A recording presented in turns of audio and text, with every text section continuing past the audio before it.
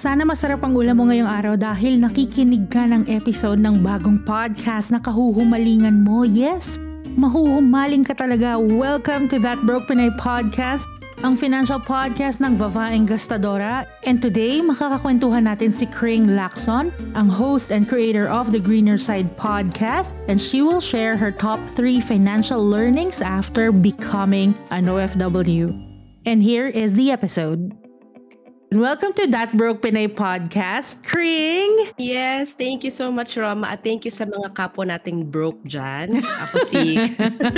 Ako si Kring Lacson, host ng The Greener Side Podcast. At si Roma ang isa sa aking mga favorite podcasters. So it is such an honor to be here. Thank you so much. Then you have your podcast, which is The Greener Side Podcast. Can you tell us something about your show? So yung The Greener Side Podcast, ang aim natin is tulungan yung mga kapwa nating Pilipino na gusto mag-migrate to actually migrate abroad.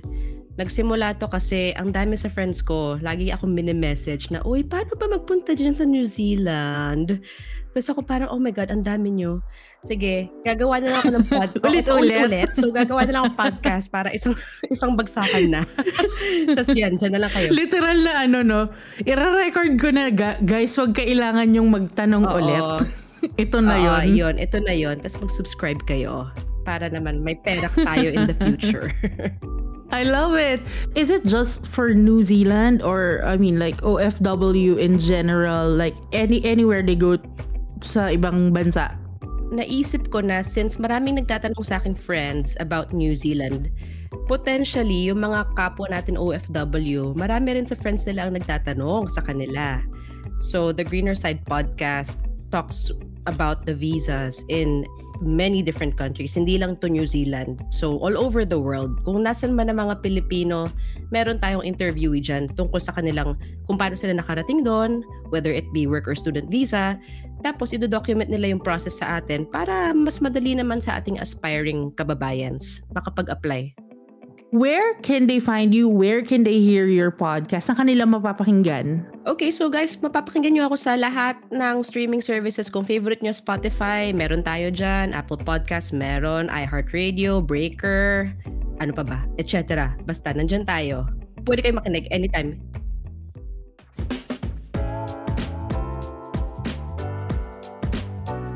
So you've been in New Zealand, diba? Ilang taon ka na sa New Zealand? It will be actually 5 years from today.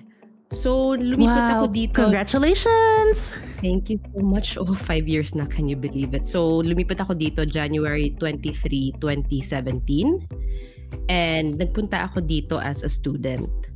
So, hindi ko pinlanong umalis ng Pilipinas ever. Pero yung parents ko, parang sabi nila, ano ba to? Hanggang ngayon, umaasa sa atin. Pabigat masyado, Char. Paalisin na natin to. Sige, kahit bayaran natin yung education niya kapag mag-abroad siya, basta lang umalis na siya. So, 1 year ako nag-aral sa New Zealand. Your parents yung dahilan kung bakit ka nag-abroad. It's really not part of your plan or whatever. It was never part of my plan. Gusto ko kasing malapit ako sa family ko, sa friends ko, and I've always imagined na yung buhay ko sa Pilipinas lang forever. Oh. So decision siya ng parents ko. Pero nung una ayoko. Pero nung inisip ko siya, sabi ko parang okay nga namang mag-abroad. I-try lang natin. Baka malay mo. Pwede naman tayong bumalik at pwede naman tayong mag-rely ulit kay mom at dad. Pero yun, doon nagsimula. But buti wala kang love life nung time na yun kasi I think it would be harder if you have, a boyfriend or, dating ka nung time na yun. Oo, thankfully wala naman. Yung mga friends ko na may mga boyfriend or girlfriend, hirap nga sila kapag nag-a-abroad silang mag-isa. Pero ako, wala naman nun. At later ko lang na-discover nung nasa New Zealand na ako yung aking future jowa. Ayun pala, naghihintay pala sa New Zealand yung iyong love life. And so you went there as a student and then after mo natapos, was it just for a year? Ganun ba ang student visa, just for a year? Yung depende sa program na kukunin mo. Meron, ang shortest is 1 year. Like myself. Meron namang iba na nagma-masters, 2 years, ganon. So yung student visa ko was only for 1 year. Pero ang maganda is kapag student ka dito, automatically, you are given the right to work here. Since nag-aral ka na dito, you might as well use your education to fuel the economy of New Zealand. So pagkatapos ng student visa ko, nakapag-apply ako ng post-study work visa. And that gave me 3 years to work here. And ayun, I had that post-student visa for a while.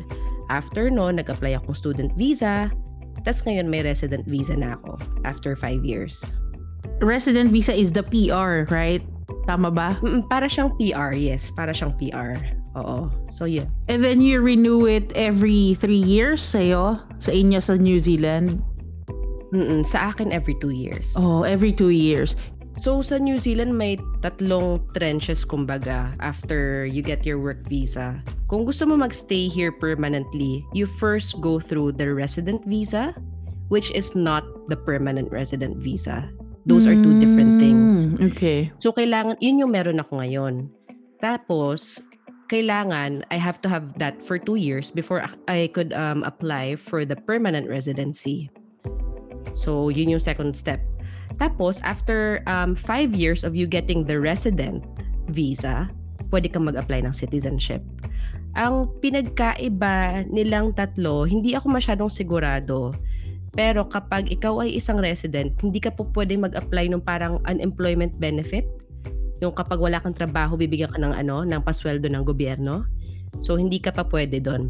Pero I think pwede ka na mag-apply doon if you're a permanent resident. And the only difference between being a permanent resident and a citizen is yung passport. So, wala ka pa ng passport. Philippine passport ka pa rin. Kung citizen ka na, tsaka ka lang magkakaroon ng New Zealand passport, which is way more powerful than the Philippine passport. Of course, anything is way more powerful than the passport natin sa Pilipinas. My gosh. I mean, it's a common it's a common sentiment ng mga OFW kasi for example, your employer will send you bigla ang event sa Europe or sa other countries in Asia that requires visa. Laging Pinoy yung either advance ka mag-a-apply ng visa or you have to tell me like a month from the event kasi I need to get visa. Oo, at sobrang kapal ng mga documents na dadalhin mo. Paulit-ulit, birth certificate, marriage contract, bank statement from 1 year ago, gano'n. Totoo. So, samantalang kapag galing ka sa developed country, you just show up sa embassy. Minsan nga, hindi pa eh. Yeah. Walang document. Ibigay na nila sa iyo agad. Totoo. At saka tipong, you'll go to Europe next week. All right, okay ka lang. No problem. Relax ka lang. We'll give you a 3-year visa. Wow. Oo, no, hindi pa tayo parang paiyak ka pa. Formal ka pa sa embassy. I-defend mo pa yung sarili mo. Naalala ko nung kumuha ako ng US visa, sabi ng mama ko, "Uy, dapat nakaayos ka ha? Maayos na maayos." Oh my God, tapos yes! Tapos kapag magi-interview ka, bibigyan kita ng magandang watch. Kapag sa interview, dapat you put your hands up para kita nung interviewer na social ang watch niya. Mayaman to. Kailangan mo i-prove yung sarili mo. May props, oo. Totoo yun. Pero totoo yan na. Like, kasi kami rin when we apply for it, especially if it's business type, diba? You really have to look like you mukha kang may trabaho. I mean, sorry for the word, pero mukha ka talagang may trabaho, right? You have to present yourself well, na mukhang taga Makati nga talaga to. Mukhang sumusweldo to ng tama para makapag-apply at ma-afford ang pag-travel niya sa US. I mean, just funny things when you're, Pinoy. So now I want to ask you, what is your relationship with money before ka nag-move sa New Zealand or before you became an OFW? Ang relationship ko sa money noon is not very easygoing, no? Kasi siguro sa back of my mind, I know that I sound very privileged, but I knew that I had my parents to fall back on. Kasi hindi naman nila papabayaan ang kanilang only daughter na Malakas ang maghirap. loob mo. Oo, malakas ang loob ko talaga nun. Kasi unika iha ako. So alam kong aalagaan nila ako. Pero yeah, I had an easy relationship with money because even though it was there in my bank account and even though I was earning my own money, I knew that I had someone to fall back on. So it never stressed me out. Having money never stressed me out because there was always a plan B. That was before. And you know, someone will catch you. Sabi mo nga, that's your Yes. word. Someone, I have a fallback. Never mo naranasan na, maski nung college na parang, shucks, kulang yung pamasahe ko. Kasi either kakain na lang ako sa bahay or kukulangin yung pamasahe ko. Oo, Ganon. hindi. Wala talaga. Oo. So, hindi talaga ako masyadong, ako noon, ano ba tawag doon? Lazy fair. Parang very easy going with my money. Hindi naman ako masyadong gumagastos. Pero I didn't worry about money. Are you a spender or a saver? I would like to consider myself a saver only because I pay myself first before I spend. So kapag may sweldo ko, automatic may portion that goes into my savings. Pero mahilig din akong gumastos. Mahilig akong kumain. So, oo, minsan talaga madalas mahirap to not give in to impulsively buying food. Yung clothes okay pa eh. Hindi ko naman siya kailangan masyado at napakamahal niya that I tend to stay away. Pero pagdating sa pagkain, mahirap talaga. Pero generally, saver ako. Oh, you're one of the rare breeds. Thank you. Siguro. Thank you. Ang hirap mag-save pero nahanapan ko naman siya ng way na to make it fun. Thankfully. Trained ka ba when you were growing up na, you have to save, and then your mom and your dad showed you, this is how you do it? Wala ako masyadong financial education growing up, no. Hindi ko kinwestiyon sa sarili ko kung saan ba galing tong pera na to. Bakit may pangkain kami araw-araw? Bakit lagi akong may allowance sa school? Saan galing to? Basta lagi talagang before moving abroad, talagang nakasalalay sa nanay at tatay ko ang aking pamumuhay. Talagang pabigat ako. So, talagang it was only when moving abroad na naisip ko na, oh my gosh, mag-isa na lang ako at ito, may sweldo ko. Hindi ko alam kung paano ko to iba-budget. Kailangan ko matuto. So when you started working, hindi ka pa aware kung paano mo i-handle yung money mo. All you know is, I have to save some, then I have to spend some for the, usual needs. Yes. When I was still working sa Philippines, I would set aside a certain amount para sa aking mga sa bills ko, sa phone, tapos sa rinirentahan ko sa Makati na bed share. But apart from that, hindi ko alam yung I didn't know about investments, I didn't know about stocks, I didn't know about compounding interest. Wala akong alam sa ganon. Dito lang talaga, nung nag-abroad na ako. Nung naging OFW ka, syempre na iba di ba? Mas naging independent ka. If you were to give 3, or kung may natutunan ka man over the past, how many years have you been there? 5 years, 5, right? oo. Over the past 5 years, what are the 3 financial lessons that you've learned? And paano niya nabago yung pananaw mo sa paghawak ng pera before? First of all, yung pinakaunang lesson ko, pagdapo ko pa lang ng New Zealand is wag mong i-convert in your head ang halaga ng mga bagay. Wag mong isipin, naku, kung pesos to, magkano siya. Naalala ko yung very first meal, yung una kong take out sa labas, pala yung yun food court lang siya. Tapos, it amounted to 15 New Zealand dollars, which is about 35 pesos for $1 is around 525 pesos. So sabi ko, oh my gosh, ito sa sa food court pa lang 525 pesos na. Napakamahal. Isang meal lang yun So imagine mo times 3 yun kung nasa labas ka lagi, di ba? Oo. Noong una talaga lahat kinukwenta ko in pesos.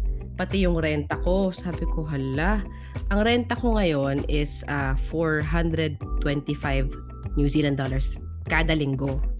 Kada linggo. Per week? Oo. Weekly ang renta sa inyo? Weekly or ang renta dito, surprisingly. Oh, Wow! And that is 15,750 pesos.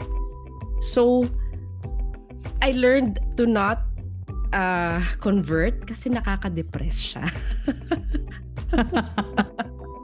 Nagulat ako dito kasi talagang lahat ng aking renentahan, lahat sila weekly. So, I think that's normal dito. So, alam mo yung naisip ko, dati, nung nasa Pilipinas pa ako, iniisip ko yung mga OFW, mga yamanin, earning in dollars, mga pwede man libre sa ating. Pero ngayong nandito na ako, nakita ko na 450 kada linggo ang renta ko. So yung, kumbaga yung dollars mo, you're also spending in dollars here.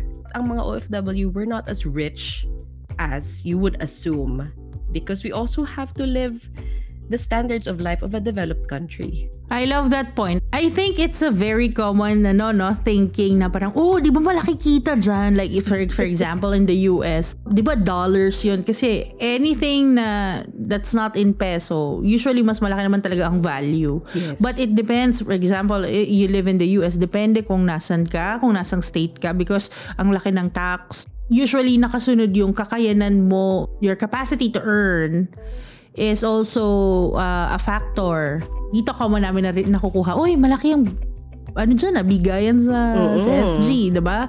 I was like, yes, pero the cost of living naman diba?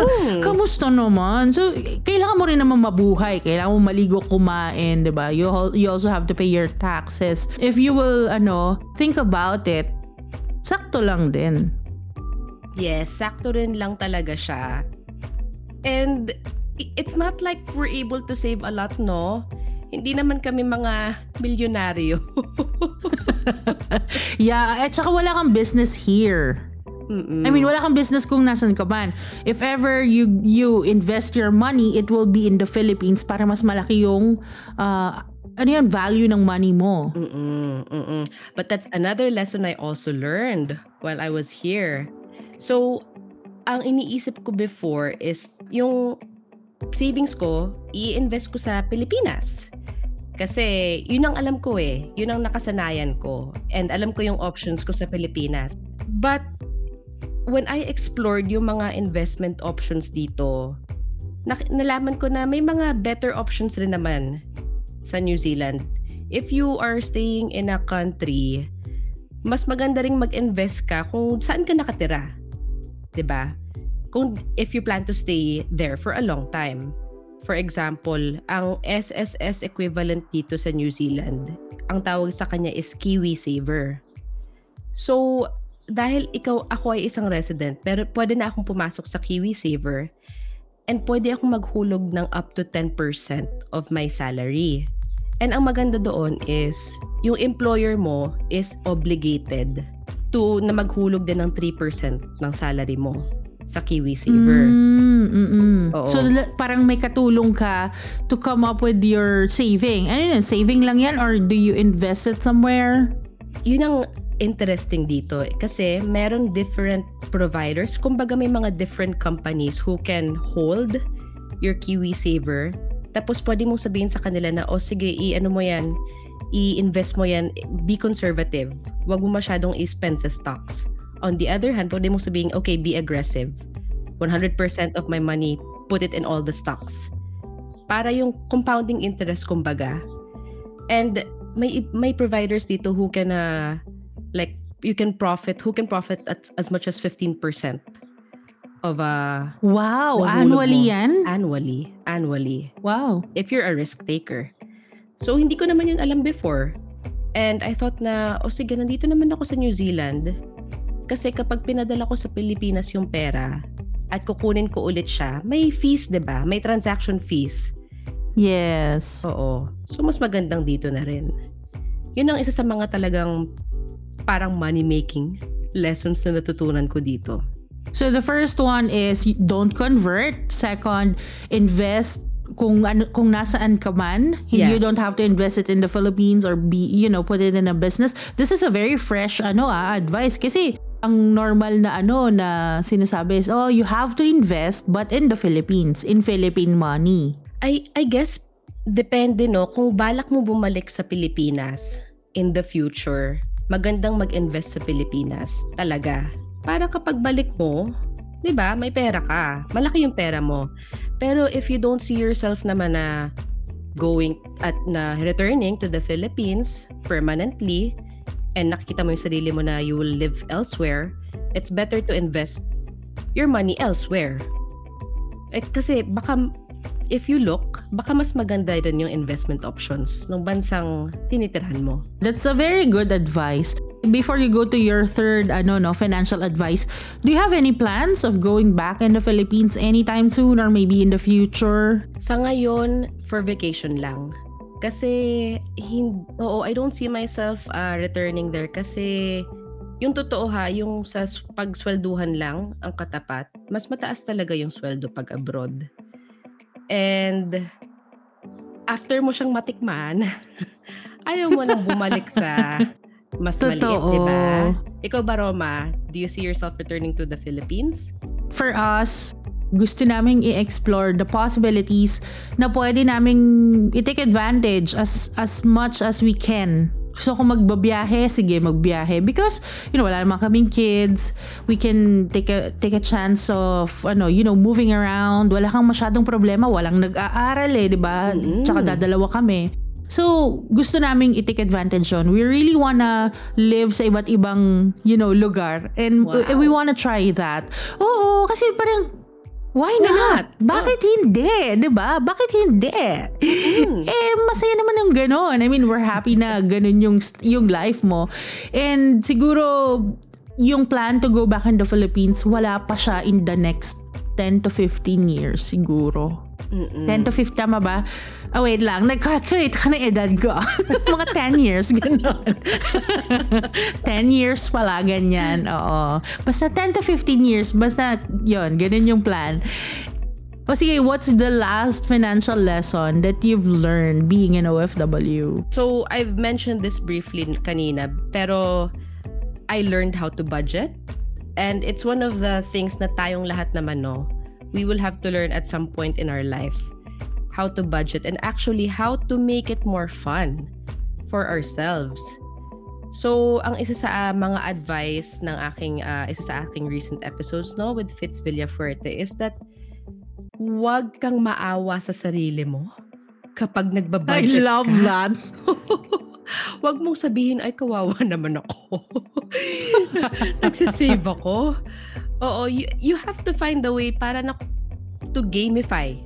To think of it as a game, ang pagbabudget, para enjoyable siya. So, ang akin, ang method ko is yung envelope method nga, kung saan may iba't iba akong envelopes digitally. Tapos, automatic na naka-direct debit yung aking money doon sa mga envelopes na yon. And it's fun. It's fun kasi if I see in my app na pareho yung numbers doon sa bank account ko, nakakatuwa siya. And if I also see the money increasing in my bank, it has a sense of fulfillment. So, ina-enjoy ko siya. It doesn't feel like hindi na ako naaawa sa sarili ko, thankfully. Totoo. Kasi minsan parang dadaan, yung sinasabi nila, dadaan lang talaga sa palad mo yung pera mo, or makikita mo lang sana yung figure na to, nagsistay siya, diba?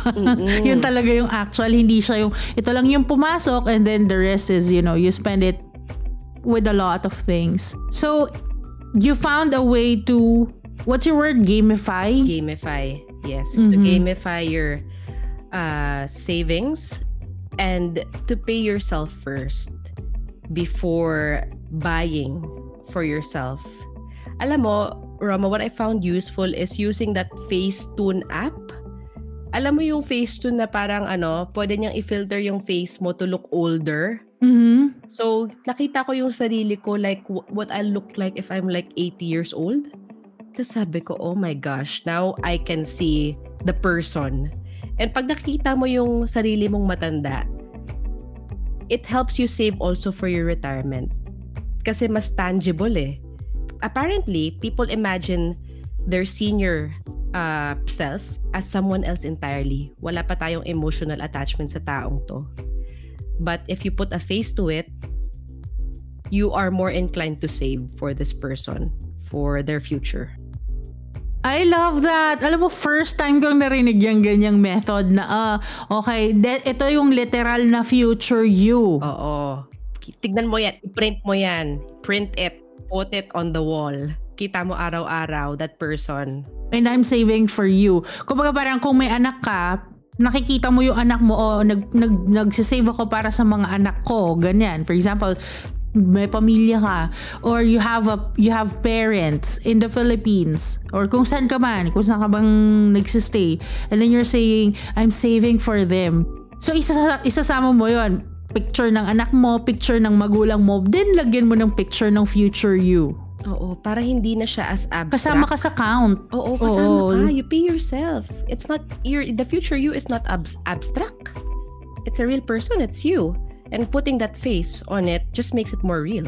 I love that. Ako siguro, hindi ko naman like 3 financial lessons, but I wanna add na when we became OFWs, na-realize namin na suddenly ikaw yung pinakamalakas kumita sa pamilya mo. Yes.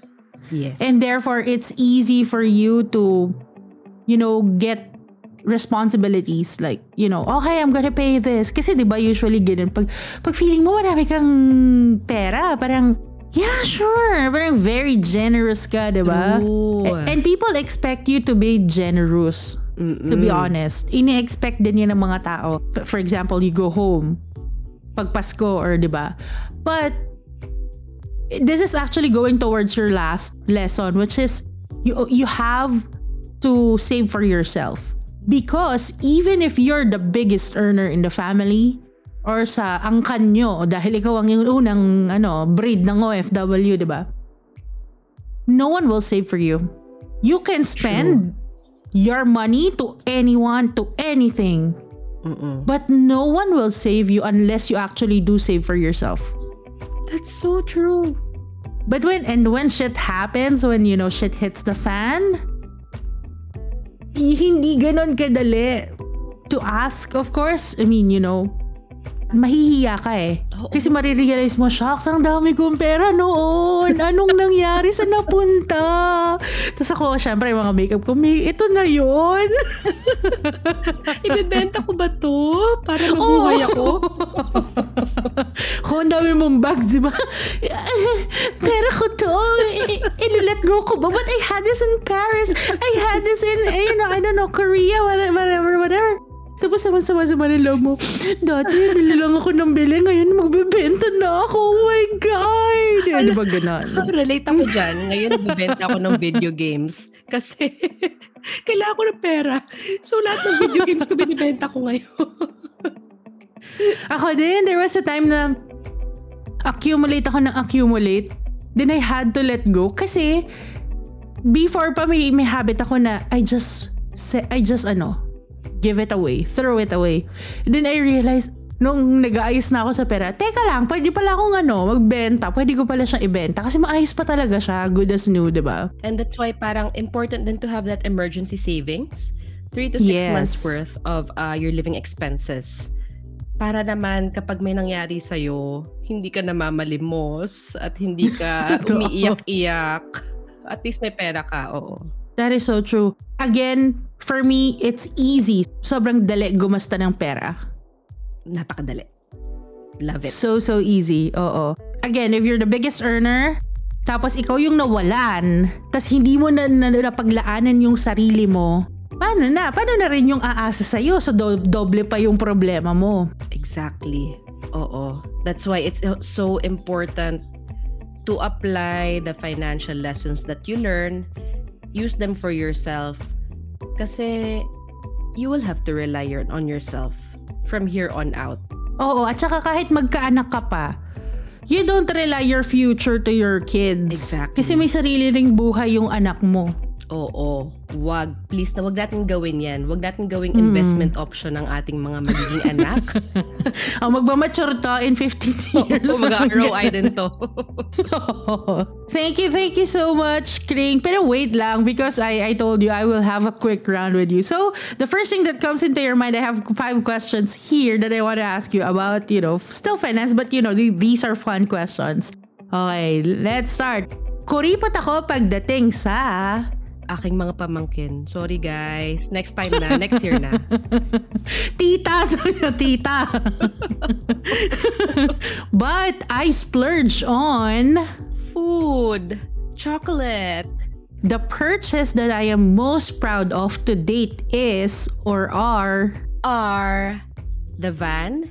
Okay, so recently we bought a van.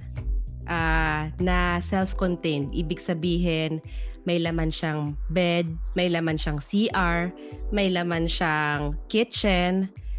So, we can travel anywhere in New Zealand and we can free camp. Oh, that's so nice! Yeah, we can road free trip! Camp. Yes, nag-road trip kami nung December. Tapos, pwede kang matulog kahit saan kasi you won't pollute. Kasi lahat naman nasa van mo na eh. So, you're allowed. So, yun ang aking proudest purchase to date. Worst thing that I paid for. Worst thing that I paid for? Oh my gosh, where to begin? Alam mo, last year, ang dami kong biniling activewear, pang-exercise. Sobrang dami. Hindi makatarungan na paggagastos. Yan siguro yung worst so far kasi ang dami-dami niya. Hindi ko naman siya masyadong nagagamit. So what's the point? Oo, nagsarado yung mga gym, ano? Oo. And lastly, kapag nanalo ako sa loto, the first thing that I'll do... Bibili ng bahay! Sa New Zealand or kung saan ka man. Sa France na. Ito din natin. Nako, thank you so much, Kring, for being so game and sharing your financial lessons. What I love about it is yung lessons mo when it comes to finances, very personal siya. So I hope that, people can learn from this and maybe they can apply it and maybe have a realization na I want to apply it in my life too. Yes, I think that the lessons that we talked about is hindi lang siya applicable para sa mga OFW, kundi sa lahat ng Pilipino kahit nasa Pilipinas ka man. Learning to budget, ang wag magkwenta, tapos exploring your investment options kahit saan ka sa mundo. Talagang it will be very useful for you to learn those. I so agree. Thank you so much, Kring, for joining me today. Thank you. And once again, this is Roma, ang iyong favorite broke Pinay kapitbahay na nagsasabing, hindi ito scam, but keep an open mind. That Broke Pinay podcast, you needed this in your life. Thank you. Thank you. And see you next week. Bye!